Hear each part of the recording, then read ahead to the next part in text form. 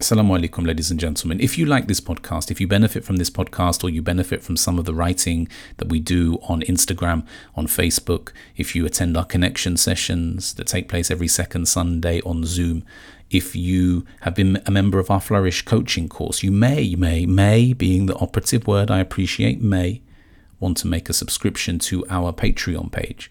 Why would I do that, Yusuf? Well, I'll tell you why. Because there are a number of different audio recordings on there. I can't remember exactly how many, but I think it's more than 20 at least. It may be even more than that. And there's also a number of different connection sessions uploaded in full on the Patreon page. Every time we have a connection session on Zoom, I put the whole unedited recording up onto Patreon. And there are a number of different articles as well, some things that I've written reflecting on topics, themes related to personal growth, the pursuit of wholeness according to the Islamic tradition. But what if you don't want to make a contribution? Well, that's cool. Don't worry about it. That's all love. Enjoy the podcast. Take it easy.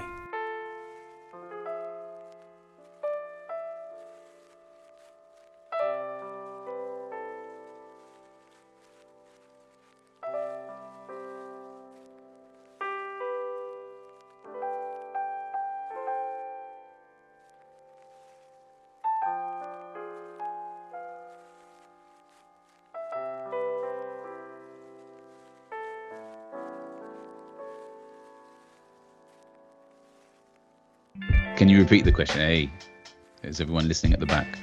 Lol. Yes, I said, Myra, what did I say? I've forgotten myself. If he, sallallahu alaihi wasallam, is the standard by which we hold ourselves to account, or that which we expect of ourselves, or that which we aim at the very least, do we ever reach that? Do we ever get to that? The answer is clearly, as Peter says, it is really a rhetorical question, because the answer is no, of course. We don't.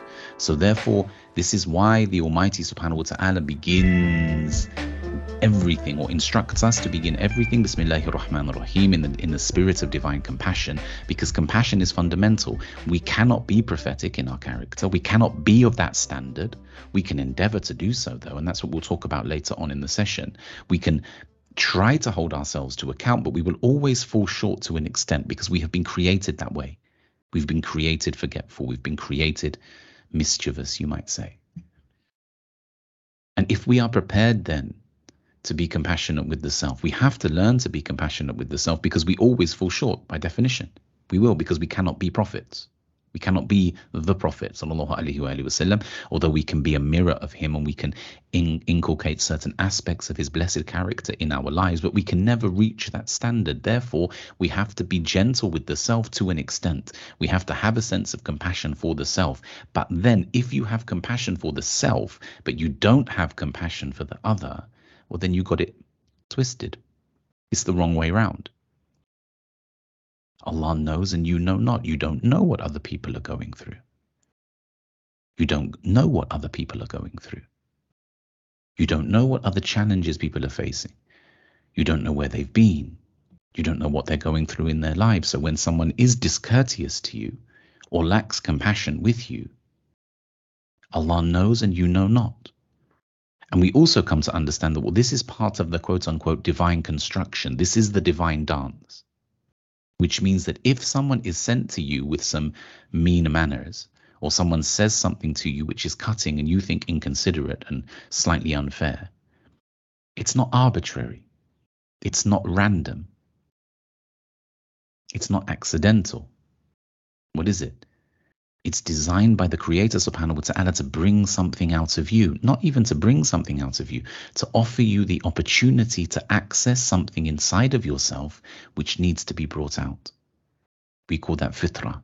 We call that primordiality, primordial beauty, innate knowledge of the divine. Greatness, let's call it that.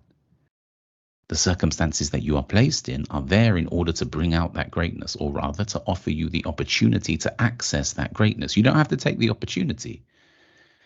And maybe it's our expectations of others that obstruct access to our own greatness. SubhanAllah. Maybe it's such that because we project these expectations onto others, then we've got our attention is in the wrong place, Sheikh Ibrahim would say. Remember, previously we speak about the idea of being inwardly gathered, not outwardly gathered. that we are focused on what's taking place inside of ourselves rather than what's taking place outside of ourselves. And that's no joke, is it? That's not a simple thing to do, which is why the path of Tasawwuf, particularly the tariqah of the Shadilis, has always been quite hard on these facts.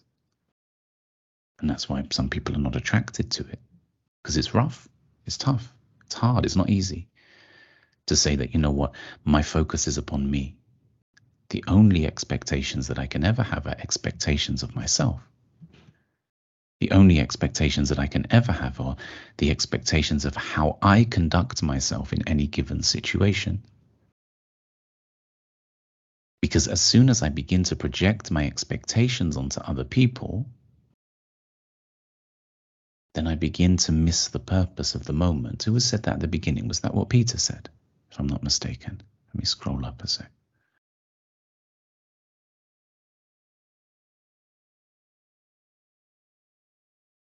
But without expectations, Peter said, one can greet others as they actually are, discover the person, indeed discover Allah's creation, and discover what they were sent to you with. You understand? This is so important. Everybody that you meet, everybody that you interact with, قَدْرِ خَيْرِهِ وَالشَّرِّهِ مِنَ اللَّهِ.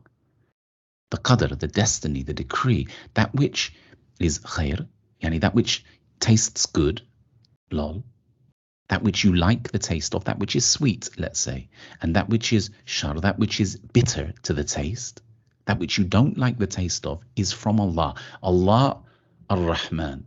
He is the all-compassionate. He is Al-Latif. He is the one who is, how do we translate that last week? Gently, loving, kind. He is the one who creates so that you may become whole, so that you may become complete. That's why he creates. Therefore, when an experience comes into one's life that is bitter to the taste, faith is to say that this is not arbitrary, that this is not random, that this has not happened by accident. There is something in this moment which, if I remove my expectations from it and begin to, as Peter says here, greet others as they are, see what's going on, explore what's happening inside of myself, by means of that experience, I can grow. By means of lifting the weight of that challenge, the proverbial weight of that challenge, I'm going to get stronger. I'm going to see things more accurately. I'm going to appreciate the world better. It's going to be clearer for me.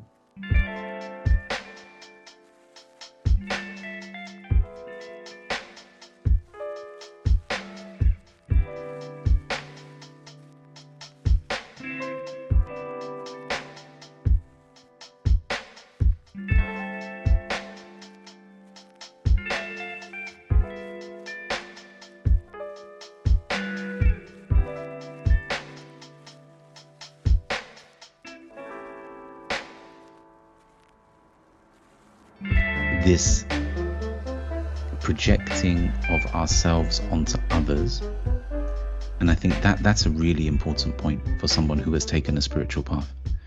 And by spiritual path here, we're going to mean a path of, drawing closer to God, which means that you will see, and you tell me, when you engage with the community, or you engage with teachers that are attempting to help you move along the path, you will see growth in yourself. You would witness that. You will begin to see changes in the way that you perceive the world around you. Are they lasting? Do they last forever? Not necessarily. We call these, there's a distinction in the path of tasawwuf between a hal and a maqam. A hal meaning a state, and a maqam meaning a station. A place that you have reached, like a train station, a new destination, a new location, you might say. But the hal is a fleeting but blessed experience that you might have. Now, in order to be able to move oneself to a different maqam, it takes a great deal of time. But let's say you achieve that and you begin to see the world differently, and you settle into a place of greater gratitude than you previously were, or you're able to understand, why these people do what they do, or why this situation is so challenging and so hard, etc., etc. You have a deeper wisdom. Then it takes an immense amount of, let's call it spiritual intelligence perhaps, to be able to prevent yourself then projecting that onto the other, which is, well, if I can do this and I can see this, why can't you? Do you see? That itself is immensely difficult, and something that is dealt with by our spiritual masters, by our predecessors on the path, who say, you know what, meet people where they are. The Holy Prophet, may the peace and blessings of Allah be upon him, the greatest of all creation, spoke to people in a manner that they could comprehend in accordance with their station. Even that statement itself indicates, or could potentially indicate, that we believe that, oh yes, well, I'm here and you're there, so I have to speak to you in a simple manner. Even that's dangerous. Do you see? So recognizing and giving people, as you said, giving people the space to become as they are becoming, from their own perspective, from their own place, from their own experiences, not trying to hammer hard, because all of us have experienced that. I bet. Is that right? Yes or no? We've all experienced an engagement with a person whose religiosity was very overbearing, very, very, what's the word, like kind of suppressive. Oh, all right, stop. I've had enough. You know, you're coming on too hard, as it were. We've come across people like that. Is that true? Have you had that experience? Or am I talking for myself? Give me a Y or a no in the box there. Because what happens is that when we begin to perceive the world in a particular way, inevitably we project that onto the people around us and think, well, why don't they see what I'm seeing? Why can't they be more calm? Why can't they be more grateful? Why can't they be X, Y, and Z? And that's dangerous. And that takes tremendous, spiritual control to be able to say, well, people are where they are. I am becoming, what's the word, inwardly gathered, focused upon myself. And from there, I'm going to continue having expectations of the self rather than expectations of the other. However, the second thing that you said there was talking about, Rosina, was talking about running away from the situation. I can either run away from the situation, or I can understand that there is a wisdom to it, there is some level of meaning to it, there is the opportunity for me to draw closer to Allah subhanahu wa ta'ala by means of it. Yes, I don't even think that they're mutually exclusive either. And that's important, which means that what is necessary is the second part of the sentence. I can realize that there is a wisdom to it, but sometimes you have to walk away. Sometimes, I suppose maybe the way that you use run away there is kind of, unconsciously just get out as quickly as you can without considering, without being conscious, without thinking, what is the divine will here? What is it that Allah Almighty wants from me in this situation? But I was having this discussion with my wife a week ago or so, where we were saying that in a challenging situation, there's basically these two ways of dealing with it. You can either change the situation, or you can change the way that you're responding to it. You can either, if somebody comes and makes a demand of you which you think is too great or is going to be detrimental, there's two ways of approaching that. One of them is that you can leave the situation, and the other one is that you can change yourself and change your expectations, or change your quote unquote boundaries, so that you can support and help that person through the challenge that they're going through. And that's a really hard thing to do as well.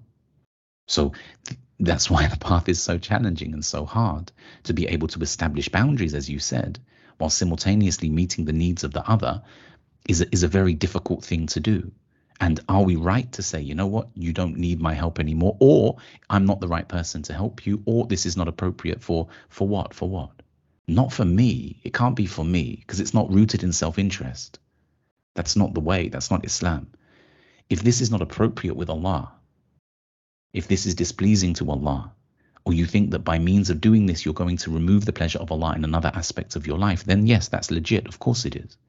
And when someone finds themselves, a'udhu billah, may Allah protect us, in an abusive situation, then of course, staying in that situation is displeasing to the Creator, because you have to exercise autonomy. You have to be prepared to walk away.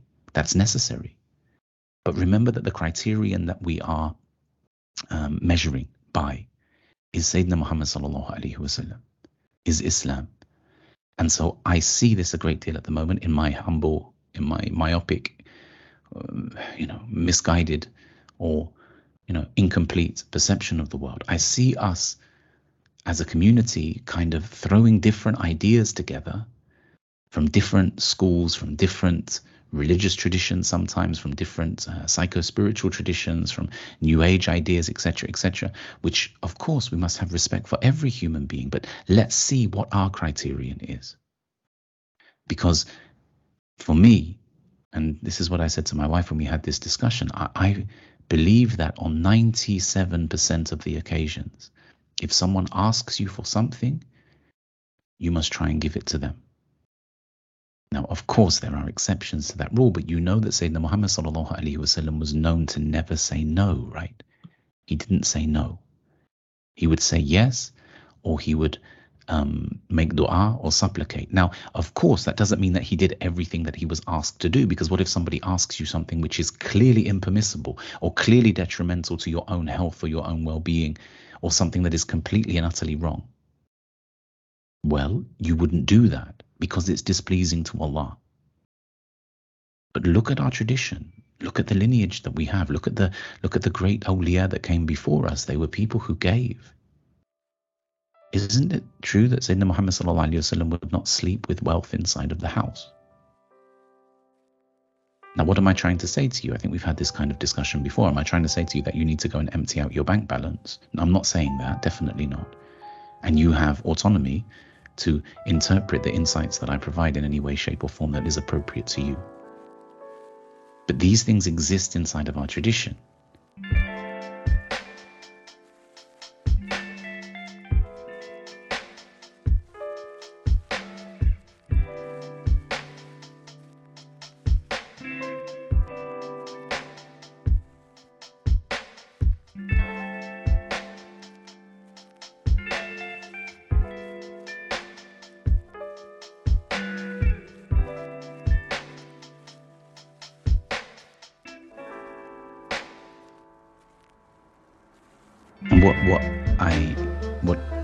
How I respond to that is, as you said, you're presenting there, when you say that there's a split or a different understanding of expectations, and you're presenting the significance of that kind of striving, that yearning, as you called it, yearning for better from the self,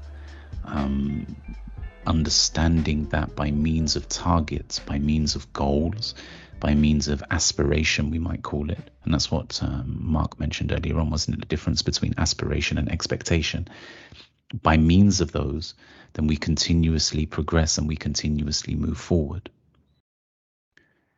And that exists within our tradition. Have a look at this when it comes up eventually. This is from Imam Shafi. We won't focus on this for too long, but this certainly exists. Be hard on yourself and be easy on others, which means that we hold ourselves to this expectation or to this aspiration.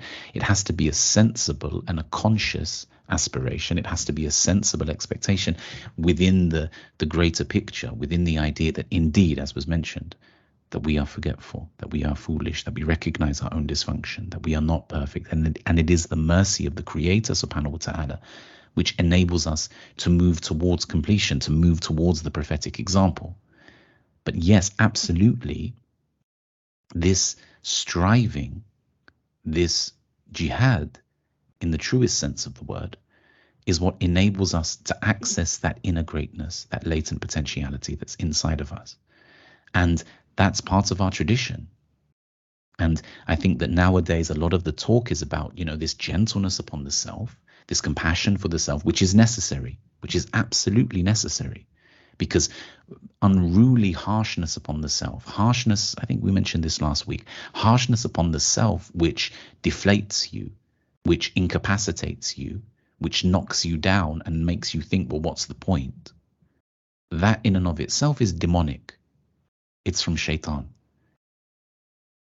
But a high expectations of the self, aspiration inside of the self, which inspires you to be better, which makes you recognize that you have the freedom, the capacity, the ability, not the freedom necessarily, the capacity to draw closer to the prophetic example and the prophetic standard. That is blessed, that is from Allah Almighty, and that is the wing of hope. We say that the believer flies on the wings of hope and fear. You can be great. In fact, you were created great. You were created to know Him. Am I not your Lord? Indeed, we bear witness to the fact that you are our Lord. This is from the Holy Quran. The human being is created upon fitrah, a latent greatness that you have no understanding of whatsoever. It's greater than you could ever conceptualize. We've spoken previously about the verses of the Holy Quran in which Allah Almighty explains that He breathes of Himself into Sayyidina Adam. There is some mirror, there is something of the divine inside of the human being. That's not to say, of course, we're not getting theological here. We're not saying that the human being is God. We're not saying that at all. We're saying that in accordance with our belief system, Allah subhanahu wa ta'ala, laysa kamithlihi shay. There is nothing like Him. Nothing is like Him. Anything that you can conceptualize is not Him, for He is greater than your conceptualization and your capacity to conceptualize in the first place. But He has breathed of Himself into us. So there is some mirror, some reflection of the divine capacity within you. That's Quranic. And therefore, how is that to be accessed?